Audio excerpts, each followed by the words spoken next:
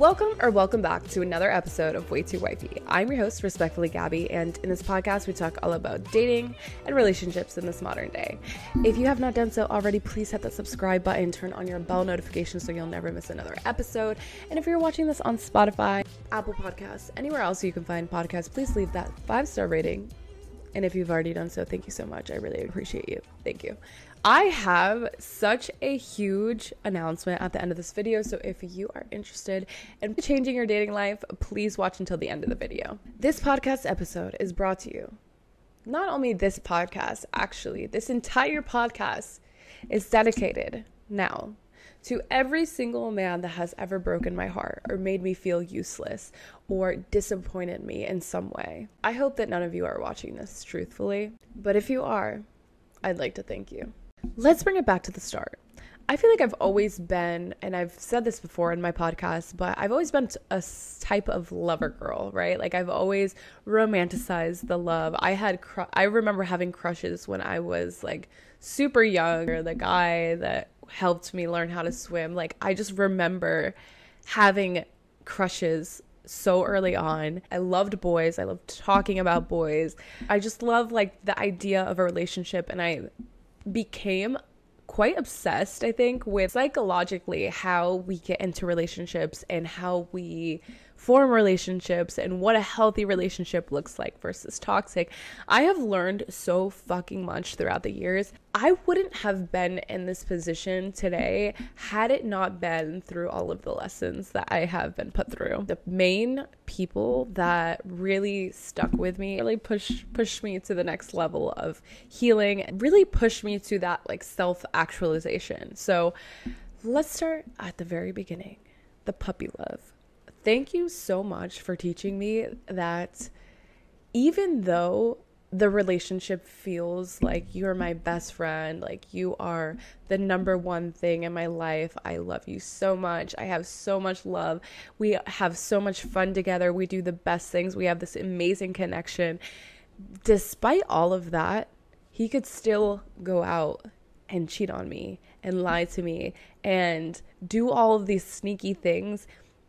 And it really wasn't until later that I learned that's not healthy. Even though we have this amazing connection, he helps me realize that despite having all of that, it matters more about how you're feeling in the relationship. I was constantly on edge, constantly scared that he's going to cheat on me, constantly looking at what he's doing, questioning him. I don't want to be anxious in a relationship, and that's something that I know now. But at the time, it felt normal. I don't think that you can love someone and still cheat on them. I so appreciate having that first love, because that really showed me like what I want and what I also don't want all in one. So thank you. I do think that there are 3 types of love that you can stumble upon in life. Though it might not be the 3 relationships that you're in, I do think that there's like 3 main people in your life that you get into relationships with long term, or that you're seeing long term, that really matter in your life. So the first one, puppy love, mentioned that. Second one is like the karmic bullshit that you have to be put through. And like this one is such a play on like your parents too. I don't know if you guys have experienced this, but notice your parents' patterns and what they went through. If it's healthy, then like it's healthy. But that second relationship always models what your parents are going through and like or went through, or whatever the case may be. The model of a relationship that you had early on in your life, you might find your soulmate that one time and be done with it. Honestly, for me anyway, and I know for a lot of other people, it's always the third person that they get to that really like hits. But that second one is like the lessons that you have to learn in order to get to that next phase. And the second one for me was my next relationship. And that was years of back and forth, years of feeling anxious and on edge. And like, he really didn't give a fuck about me. He did, but like, he didn't show it the way that I needed him to. He was very selfish in our relationship, and I would not have learned my own self-worth and been able to pick myself off of the floor of feeling like beneath and below than him and literally maybe any male figure if I didn't go through that.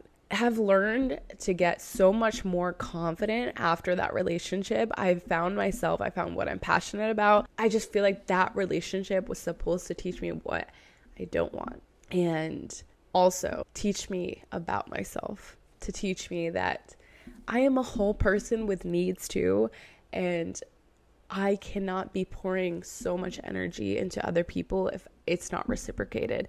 So thank you for teaching me my self-worth and my confidence and everything, because I would not be here if it wasn't for that relationship. But haven't met the soulmate yet. I do want to say though that there has been other like small situationships, twin flame mix-ups. I've been gaslit. I've been physically abused and gaslighted into thinking that wasn't what it was, and really had to go to rock bottom where every single one of our coworkers were standing around watching this like type of abuse that we had. And that's when I knew so toxic and I needed to get out of it. That was like the mark that I was like, I've now hit rock bottom in this relationship. I need to get out of it. So it was a process of getting out of it, and I really do like still have love and respect for him, but it just was, we were so not for each other. Sometimes the people that you weren't even in a relationship with are the ones that kind of hit you harder. I would say that there's probably been like a handful of people that really on a soul level have like really entered my life and kind of threw me for a fucking loop. I have dated so many other people. Athletes, thank you for every single athlete that has entered my life to show me that you are all the same person with a different face. And though they may seem like a nice guy on the outside, they want one thing. And like, yes, maybe some of them want a relationship. The one percenters want a relationship. I know for a fact that when I first started liking the athletes thing, I was really fit at the time. So that was like a huge thing for me. But it was just something about them. It felt like a challenge to me. And like all these other girls want the same guy. So if I get it and I make him like this great man, then that's the self-fulfilling thing. It's like, no, I don't want to pour any more energy into these men that suck. I need to pour this same energy into myself and make myself better and make my own money so I don't have to depend on anyone else. Not that you shouldn't have to depend on anyone else. I think that you need to sometimes, but I just don't want that be the only reason that I'm talking to someone who like has money. Like that shouldn't be the case. So anyway, thank you for every fucking athlete out there that has taught me that you guys are all the fucking same and that I will never let my daughter date an athlete. The amount of men that have disappointed me, gaslit me, love bombed me, abused me mentally, physically, drained me, taken a lot more from me that I have ever gotten back, used me. Thank you, because I am now on my life path of helping other people not make the same mistakes that I have made. There are so many tools that I have found throughout this process. I've read endless dating, relationship, what a relationship looks like, what not to do, what you should be doing, endless podcasts, books, documentaries, everything, TED Talks, all of that. I have gone through it all. I swear to God, I have taken in as much content as I possibly can. And I now have the necessary tools in order to date effectively. If you are struggling in your dating life and you need it to get back on track, you are tired of running into the same person over and over again, you're tired of the love bombing, the gaslighting, the ghosting, the not getting any word back, the people using you for your body, the whatever you are going through, I have been there. I've done it all before. I've worked through all of this shit. Not only for me, but I have also helped all of my friends through these types of things. So if you are struggling and you would like to get your love life back on track, there is a link on my bio to fill out a questionnaire to apply to work with me. So please fill that out. I'm actually really excited to get started. I have been through a lot of shit, okay? And I have worked through all of it. And I think in the most graceful and peaceful way possible. And I want to give you the tools and the resources too in order to be more successful in dating and hopefully attract the best person, your soulmate, into your life. So if you'd like to work with me, hit that link in my bio. I have been thinking about doing this honestly for over a year now. I have mentioned it to very few people, but if you have even thought about dating coaching, if you want to learn more about it or have questions about it, please reach out to me and that is it really for this week's episode. And I will see you guys all next Tuesday.